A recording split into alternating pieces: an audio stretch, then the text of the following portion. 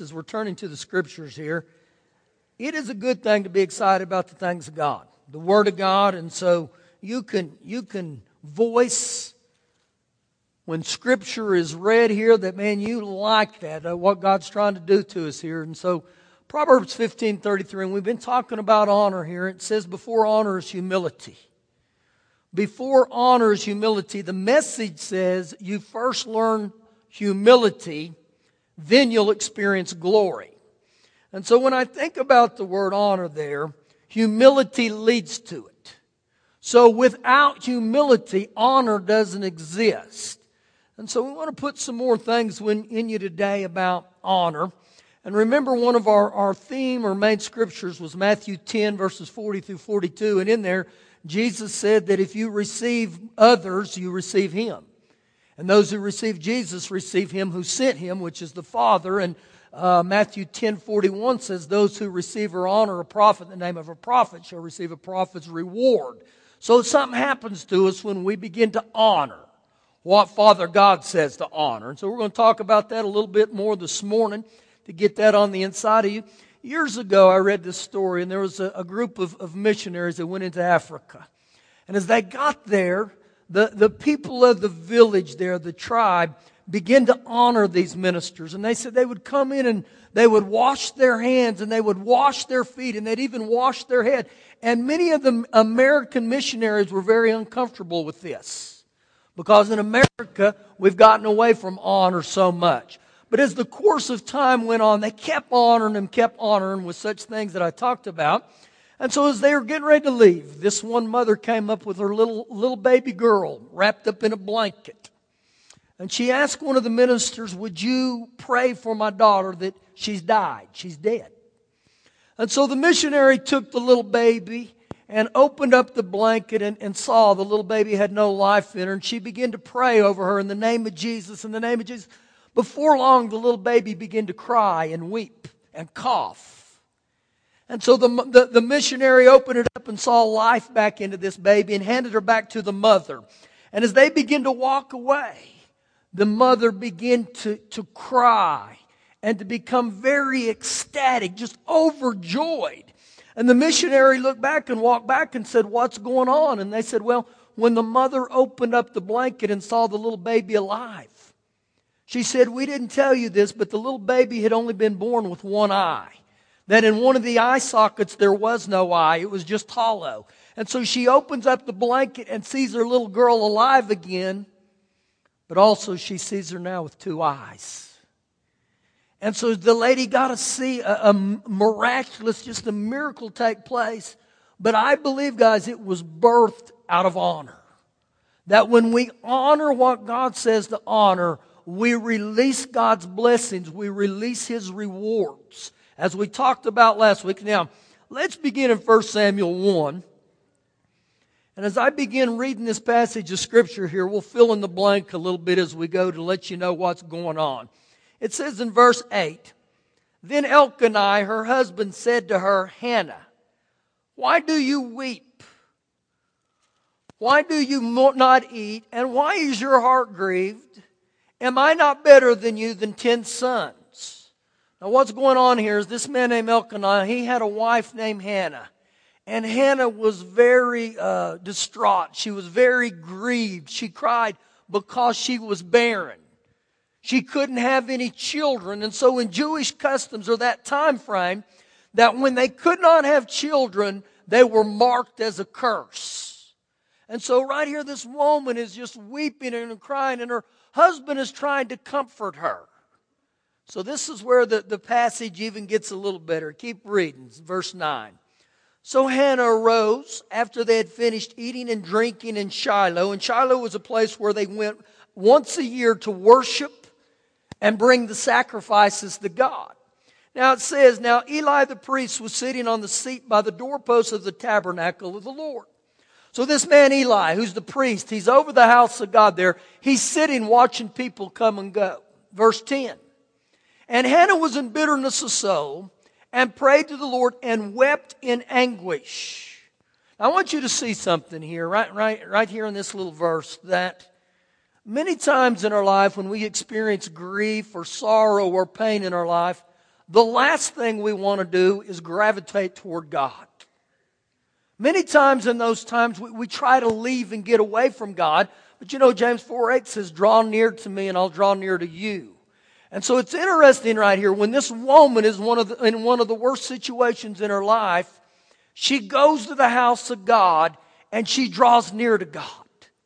I say that to some of you this morning, that whatever you're going through in life, God wants to be a part of it. He doesn't want to just be the God of good times. He's the God of the good, the bad, and the ugly. He'll be with you anytime, but you must make the choice to gravitate toward Him just like she did. Keep reading. Then she made a vow and said, O Lord of hosts, you will indeed look on the affliction of your maidservants and remember me and not forget your maidservant, but you will give your maidservant a male child. Now, I look at this and she becomes very specific in her prayers. I believe that that's biblical. That God likes when we become very specific. And so it's very clear right here that her petition to God is for a little boy. Now look what she goes on to say. Then I will give him to the Lord all the days of her life. So this was a tremendous sacrifice. She says, Father God, you blessed me with a male child. I'm going to dedicate him to you for your service.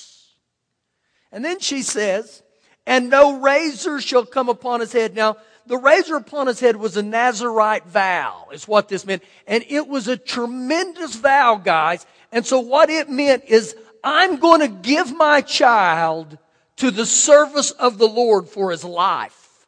So not only is she asking for a male child, she's saying, I'm going to give him back to you, Lord, for you to do your work through him. Now, I'm not going to get over exactly into it very deep today as far as who that was, but we're reading in 1 Samuel, this is who she gives birth to, is this young boy named Samuel, and Samuel was one of the greatest prophets of all. And so not only do you see the petition of a prayer, but you see that God answered it. Now, keep reading here with me, verse 12. And it happened as she continued praying before the Lord, that Eli the priest watched her mouth. Now Hannah spoke in her heart, only her lips moved, but her voice was not heard. And so think about this. This would be like Maria down here coming down to the altar this morning, and she's very grieved. And she's petitioning God, and she's sitting here praying out of her heart, and I just sit here and I watch her. And I see her mouth moving, but no words are coming out, so it's kind of like she's a silencer. And so here Eli the priest is watching this, so look what it goes on to say here. And her lips moved, but her voice was not heard. Therefore, Eli thought she was drunk. Now, when you read that, you find out later in this passage, you see how messed up Eli and his sons were. How far from the things of God they had come. And my point in saying that is, this shows his spiritual maturity, that he can't decipher between a woman crying out to God and someone who's drunk. Keep reading. Verse 14. So Eli said to her, how long will you be drunk? Put your wine away from you. And so my paraphrased edition of that would be, he was saying, woman, you got to get rid of the bottle. How dare you come into the house of God and be in this condition? And so he's basically saying, when you get rid of the bottle and you go back and you sober up, then you can come and see me. So when you look what Eli said, you know what he's now done? He's basically insulted her. He said things that can be very damaging. And so put yourself in her shoes. And I think you're going to find out what was in her heart. How she honors some things here. Verse 15. But Hannah answered and said, no, my Lord. Now I want you to highlight that right there. She says, no, my Lord. Look how she addresses him. She didn't address him with, hey, stupid. She addresses him here with no, my Lord. Now, it would have been very easy for her to say, I'm not going to put up with your junk. I'm not going to put up with your stuff. And in America, you know what she would have said? The paraphrased edition of this for Americans is this: you can kiss my rear. You offended me. I'm going to go to another church. Adios. Right? But I look at this and I see that she didn't do any of that. She said, "No, my Lord." And when I read that, even in reading it, I can sense her heart. I don't believe she popped her fist and said, "No, my Lord." I believe when she said it, even when I read it, it was very honoring. Now, she gets in the explanation. Look what she goes on to say. "I am a woman of sorrowful spirit. I have drunk neither wine nor intoxicating drink, but I've poured out my soul before the Lord." And so you begin to see her true heart here. And so even though he insults her, she didn't insult him. It would have been very easy, and I put ourselves in her shoes as an Americans. And you know what most Americans would say? "You're just another insensitive male with arthritis to the brain. I don't appreciate what," but if you'll notice here, guys, and you read this more and more, not only did she not disrespect him there, continue, look what she says in verse 16. "Do not consider your maidservant a wicked woman, for out of the abundance of my complaint and grief I have spoken until now." So not one time did she go after his character. She didn't go after his integrity and say, "Who do you think you are?" She was very honoring and very reverent. And when I look at this, the next verse, you'll see that it changed his whole demeanor toward her. Verse 17.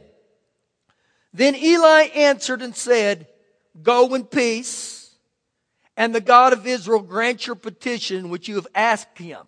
So you know what he does here? He blesses her. In other words, he's saying, "You have my blessing." Verse 18. "And she said, Let your maidservant find favor in your sight." So the woman went her way and ate, and her face was no longer sad. Then they rose early in the morning and worshiped before the Lord, and they returned and came to their house of Ramah. And Elkanah knew Hannah's wife, and the Lord remembered her. So it came to pass in a process of time that Hannah conceived and bore a son. And so when I looked at this, you know what I begin to see? Just what we said there in Matthew 10:41. You honor or receive a prophet in the name of a prophet, you receive a prophet's reward. Now, I want you to highlight this again today, that this guy here, Eli the priest, he was just a man.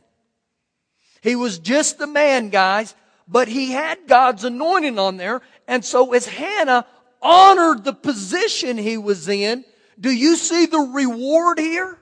The reward, the blessing came upon her. And because the way she honored him, God blessed her.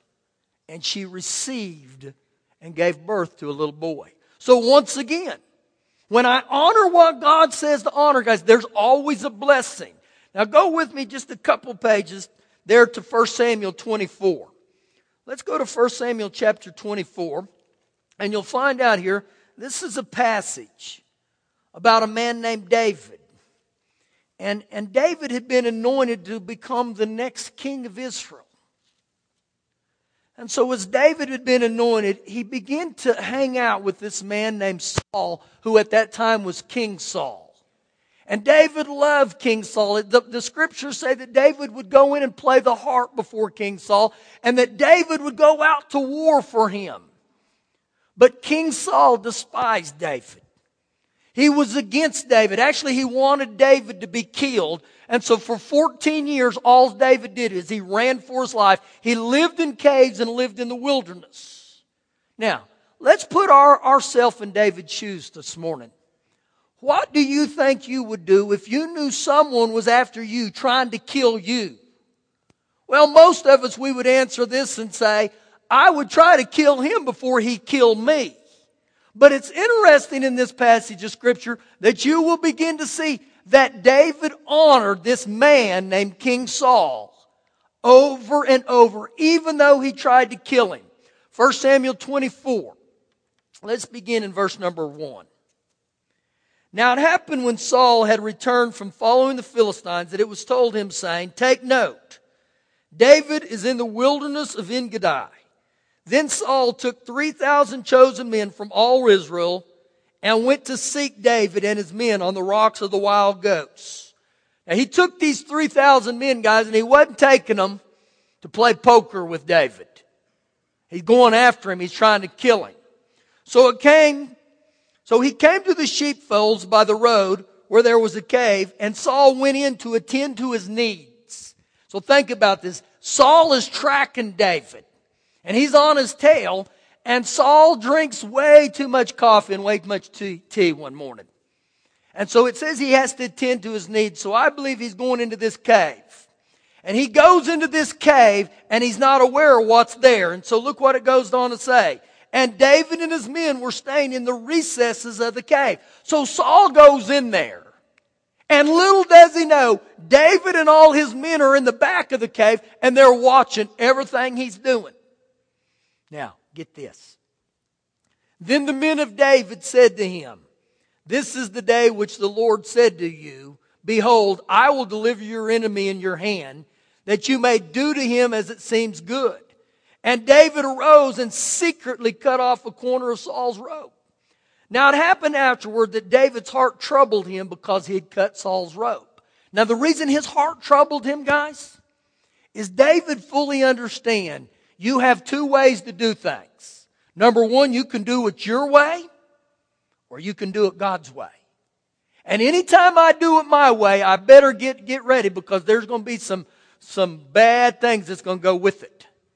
Keep reading verse 7. So David restrained his servant. Verse 6, back up, verse 6. And he said to his men, "The Lord forbid that I should do this thing to my master, the Lord's anointed." Now notice right there how he addresses Saul. My master and the Lord's anointed. Now I want to highlight to you again, Saul is just a man. But he has God's anointing on him, okay? Keep reading. The Lord's anointed to stretch out my hand against him, seeing he is the anointed of the Lord. So David restrained his servants with these words and did not allow them to rise against Saul. And Saul got up from the cave and went on his way. David also arose afterward, went out of the cave, and he called out to Saul, saying, now listen how he addresses him, "My Lord the king." And when Saul looked behind him, David stooped with his face to the earth, and he bowed down. Now I highlight that because not only did David honor him with his words, he honored him with his actions. He bowed before him, and I looked, this was another man. But David saw the anointing on his life. Verse 9. And David said to Saul, "Why do you listen to the words of men who say, indeed, David seeks your harm? Look, this day your eyes have seen that the Lord delivered you today into my hand in the cave, and someone urged me to kill you. But my eye spared you, and I said, I will not stretch out my hand against my Lord, for he's the Lord's anointed." So David firmly understands, when I honor what God says to honor, I'm going to be blessed, but it doesn't end there. Saul didn't back off. Turn to 2 pages over to 1 Samuel 26. And in this passage, you'll find Saul is still after David, still trying to get him. Pick up with me in verse 4. David therefore sent out spies and understood that Saul had indeed come. So David arose and came to the place where Saul had encamped. And David saw the place where Saul lay, and Abner the son of Ner, the commander of his army. Now Saul lay within the camp, and with the people encamped all around him. So Saul's got all his battle men, all his generals. They're all encamped about him, and they're all asleep. And David's spies have found him. Verse 6. Then David answered and said to Ahimelech the Hittite, and to Abishai the son of Zeruiah, brother of Joab, saying, "Who will go down with me to Saul in the camp?" And Abishai said, "I will go down with you." Now guys, Abishai was one of David's great generals. And David had 40 mighty men that traveled with him. And when you study about these guys were nothing more than trained killers.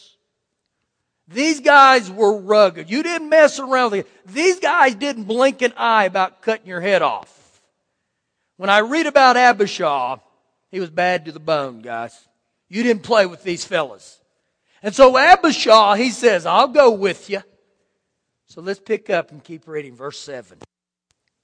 So David and Abishai came to the people by night, and there Saul lay sleeping within the camp, with his spear stuck in the ground by his head, and Abner and the people all lay around him. Then Abishai said to David, God has delivered your enemy into your hand this day. You know what he's saying? We got him, David. We got him. Look what he goes on. Now therefore, please let me strike him at once with the spear, right to the earth. I will not have to strike him a second time. So you know what's going on here? Abishai says to him, you give me that spear, and it's going to take one blow. That's it. I won't have to do it repeatedly. Now look at David's response. But David said to Abishai, do not destroy him. For who can stretch out his hand against the Lord's anointed and be guiltless? And David said furthermore, as the Lord lives, the Lord shall strike him.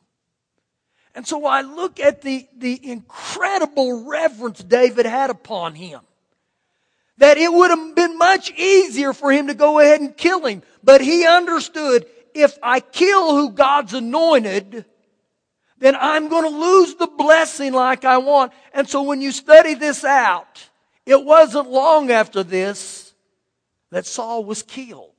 And because of that, David was one of the longest reigning kings of Israel there was. Because I believe he honored what God said to honor. Now let's look for our lives today in the New Testament or Romans 13. And I want to point out some things in the Bible here that will begin to show us what God expects out of us when it comes to honor. And this will pertain to every one of us in this room. Young, old, and everything in between. Romans 13. Let's begin in verse number 1. Let every soul be subject to the governing authorities. Now get this. For there is no authority except from God. And the authorities that exist are appointed by God. Now what I want you to understand is this wasn't a suggestion. This wasn't to give you some advice, guys. This was a command. And he said to start out with, let every soul. Let every soul. You know what that means? Every one of us in this room. Not one of us are exempt from this. And so if you profess Jesus to be Lord and Savior of your life, this is Jesus' charge to us.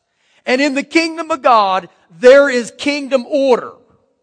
And this is what God is talking about right here. And the kingdom of order, if you'll notice there, the last part it says, and the authorities that exist are appointed by God. In other words, God has put His blessing on it. If you'll notice here, it didn't say they were selected or elected by mankind. So what is that talking about, guys? Well, God has ordained specific offices here on this earth. And I realize we vote for people, but God has put blessings on them. Every one of us must get this, that it was appointed by God, okay? God assigned, God ordered, God set this Himself. Verse 2. Therefore, whoever resists or rebels the authority resists the ordinance of God. And those who resist or rebel will bring judgment upon themselves. And so when you see that God is set in order and you may rebel against another human being that's set in that office, He just told us something here. You're going to bring judgment upon yourself. That's not good. Not good at all. Verse 3. For rulers are not a terror to good works, but to evil. Do you want to be unafraid of the authority? Then do what is good or right, and you will have praise from the same. And so when you look at this, he says authorities here aren't set to frighten you. They're set here to be a blessing, but they bless you when you obey, not disobey. Now how many people would say, well, I'm just harassed. I'm just harassed. Well, you want to know what the cure for that is? Just obey. Just obey. And I can say this right now, that on my way home today, when I see a police officer, I don't get nervous unless I've broken the law. Now, if I've done something wrong, then I get nervous. Other than that, I can look at the police, he can pull right next to me.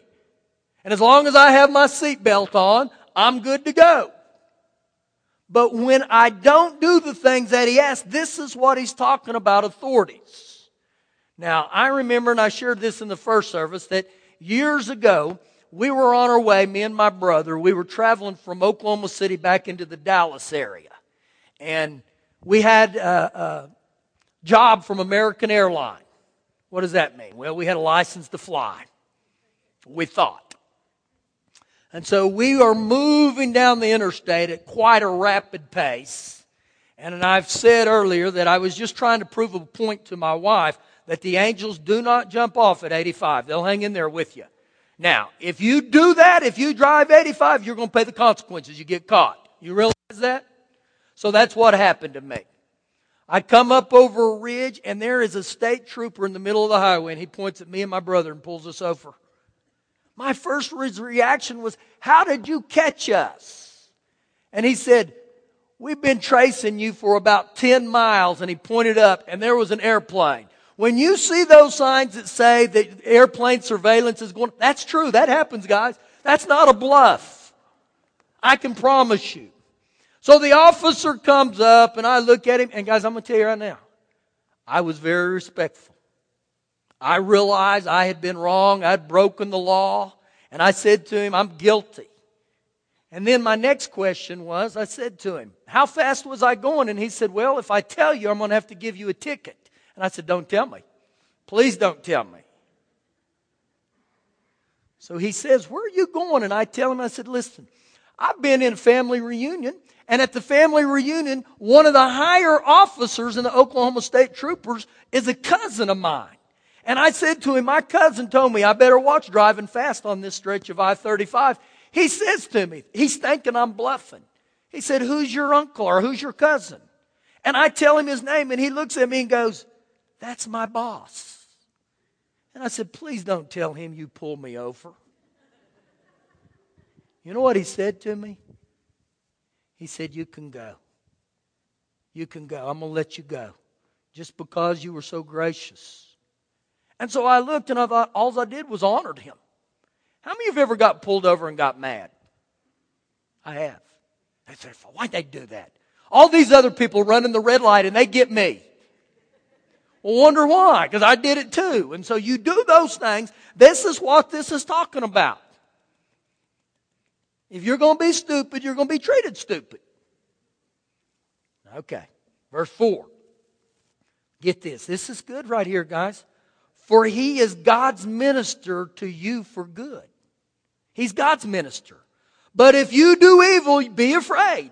For he does not bear the sword in vain for nothing. Now, you know what bear the sword means? That he has a weapon. And he just doesn't carry that weapon for looks. That he's been ordained to use capital punishment upon wrongdoers. And so I got to look at this, guys. This is what God set into motion. And he goes on to say, for he is God's minister and avenger to execute wrath or punishment on he who practices evil or breaks the law. And so you got to think even in this area, guys. If I break the law, if I do these things, God has ordained them. God has blessed them. How many of you would like if we didn't have any authority in our world? You talking about being a mess. You think that Walmart this Friday morning at 5 a.m. is going to be hand-to-hand combat? Just think if there was no authority. Just think about it. All you who work at the mall on Thursday and Friday this coming week, bless you. I pray double blessings on you. And you other ones who go there, be very honoring, because you know what? Those people that are going to work on Friday, they're going to be abused. And don't let that be about us. Don't let that happen. Don't go in there and start yakking on people. Well, Pastor, are you so holy? No, I have to work on it too. I'm going to try my best to be very honored. And actually, my cure for that is I'm not going to get anywhere near those places. Hallelujah. Now, all you wives and mothers, and bless you, bless you, bless you. May the Lord bless you and may the Lord keep you. Verse 5. Therefore, you must be subject not only because of wrath or punishment, but also for your conscience sake. For because of this, you also pay taxes, for they, men and women, human beings, they are God's ministers. 3 times, twice in verse 4 and once there in verse 6, he says they're God's ministers, they're God's servants. For what? Attending continually to this very thing. Render therefore to all their due. Taxes to whom taxes are due. Customs to whom customs. Fear or respect to whom fear. And honor to whom honor.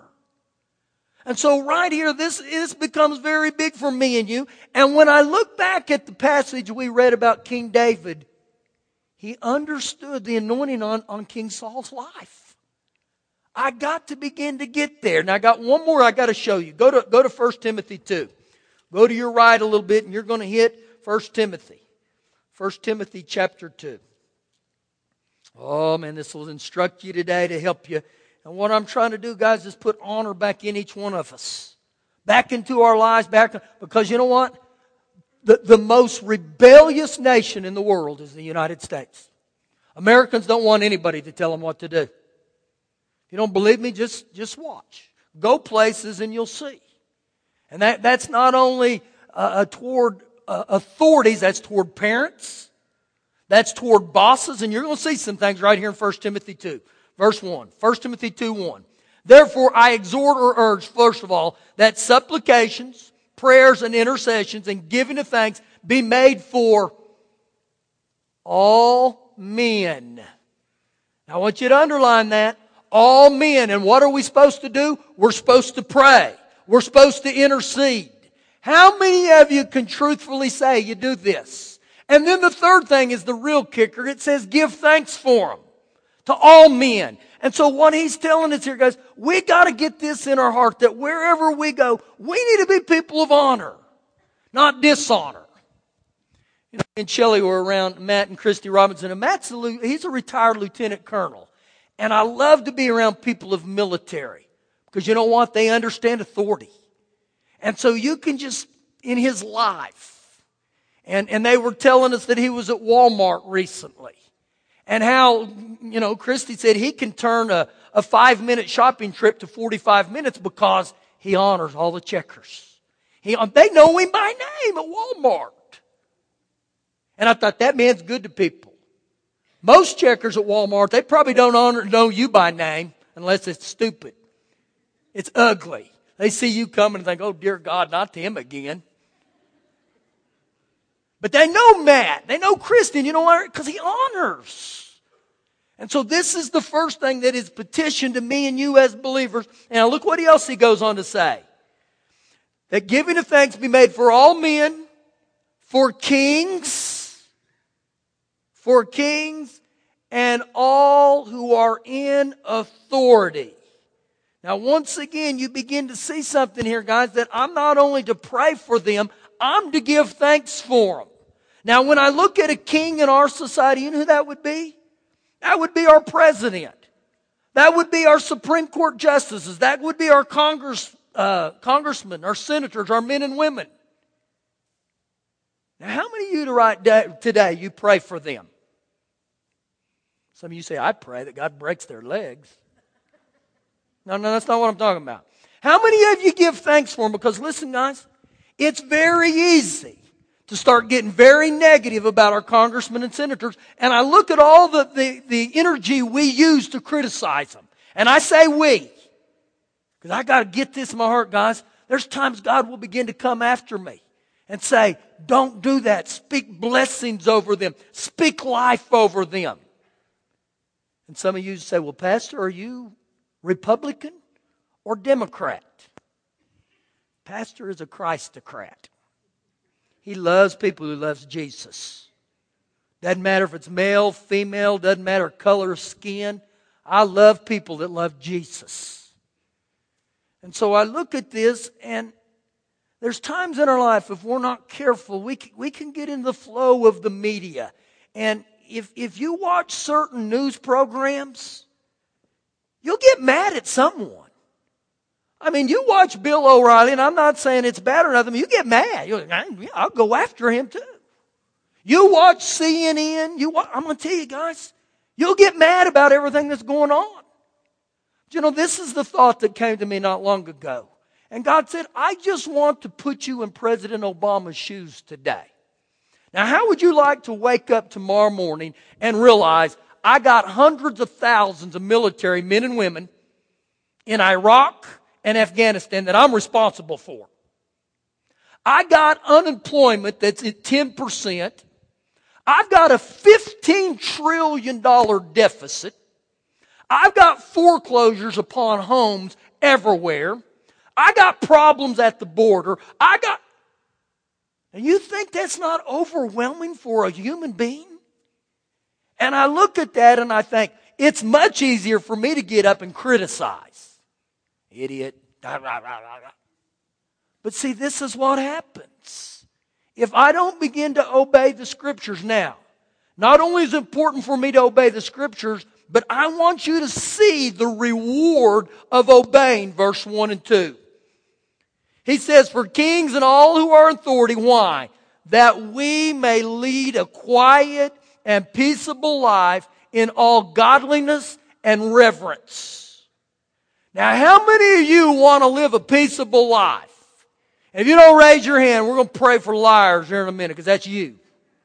Think about this. And so he said, in all peace and reverence. The Amplified says, both inwardly and outwardly. And so once again, I look at this and I think, if I honor what God says to honor, there's going to be a peace upon my life. There's going to be a peace inside me. I don't know about you, I love the peace on the inside of me. I love the peace on the outside of me. How many of you have ever gone into a home and you walked in and immediately you sense in the atmosphere, there's been some fighting going along here. There's been some strong words in this house. You walk in, you think, oh my. But how many of you have ever gone into a house and you experience incredible peace? You walked in and think, oh my gosh, this is like heaven. Well, you know what that's probably because? Because a husband and wife have been very honoring to each other. Oh, Pastor, don't go there. Well, I look and I think if we honor each other even in the marriage covenant like we're told to, it's going to bring peace to your house. But when I dishonor that, I'm going to tell you guys, it's not going to be pleasant. It's not going to be. And so what is honor based on? Well, every sacrifice is based on preference. That when I begin to choose and prefer, this is what God said. And see, that falls back to what David did. David understood, I can kill King Saul, or I can do it God's way. And when I do it God's way, there's a blessing upon me. Now see, this can pertain to every one of us in here. I don't care how old you are, young you are. You think about the scriptures say there in Ephesians 6, children, honor your mother and father. Now think about this. Children. Well, this is Shelley's mom here on the front row. And so still, Shelley's still children. She's still a child. That never ends, guys. As long as your mommy and daddy are alive, you better honor. You know why? Because there's reward. It says, this is the first commandment with promise, that it will be well with you and you will live long life on this earth. I don't know about you. I like the thought of it being well with me. I like the thought of living a long time on this earth until I'm satisfied. And so it plays a part with me. Just like the blessings that came upon Hannah, it had very little to do with Eli the priest, but it had a lot to do with her. So think about this in my life. Whose authority do I fall under? You ones are getting up and going to school tomorrow. You got some teachers. You got Mrs. Bucketmouth and you hate her. You hate that class. You despise it. And so your goal in there is to cause as much problem as you can. And so daily you yak about Miss Bucketmouth. You tell all of your friends, I hate that. And you wonder why you don't have peace. Pastor, were you perfect at talking to your teachers? Absolutely not. I look at you guys that are young, and I wish I could go back to when I was in high school. I look at those days and thought, oh my God, I was so dishonoring. Not when my father was around. My father had a way to bring honor out of this boy real quick. Maybe some of you fathers need to start doing that. It's amazing what a little 9.5 across their little rears will do every now and then. The ones who go to the orphanage, they get tickled with me because there's one of the little orphan boys, and one day he wasn't doing what he was supposed to. And so I don't speak hardly any Spanish. Hola, Feliz Navidad. I mean, you see, this is white as you can get right here. So he wasn't doing what he was supposed to. You know what I did? I just booted his little ear. Boop, rolled him a little. He didn't like it. He didn't come around anymore. Every time he'd see me, he'd glare at me. And I thought about taking my shoe off and looking at him. Okay? If you don't like it, then do what's right. Ooh, I'm meddling. I better get off that. But you begin to see, guys, that there's so much about honor. And what every one of us in this room must understand, you're going to be under authority the rest of your life. There's always going to be someone to tell you, I want to get out of the house so mom and dad quit telling me what to do. Well, when you start going to college, who do you think is going to tell you what to do? I hate that teacher. I can't wait till I graduate from college. Well, when you get a job, who do you think is going to tell you what to do? So it never ends. And when you get married, who do you think is going to tell you what to do?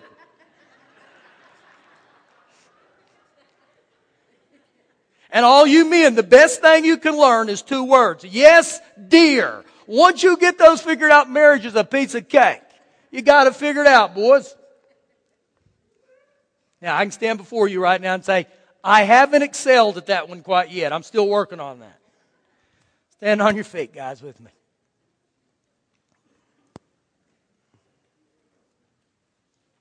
See, once again, you just see biblically, guys.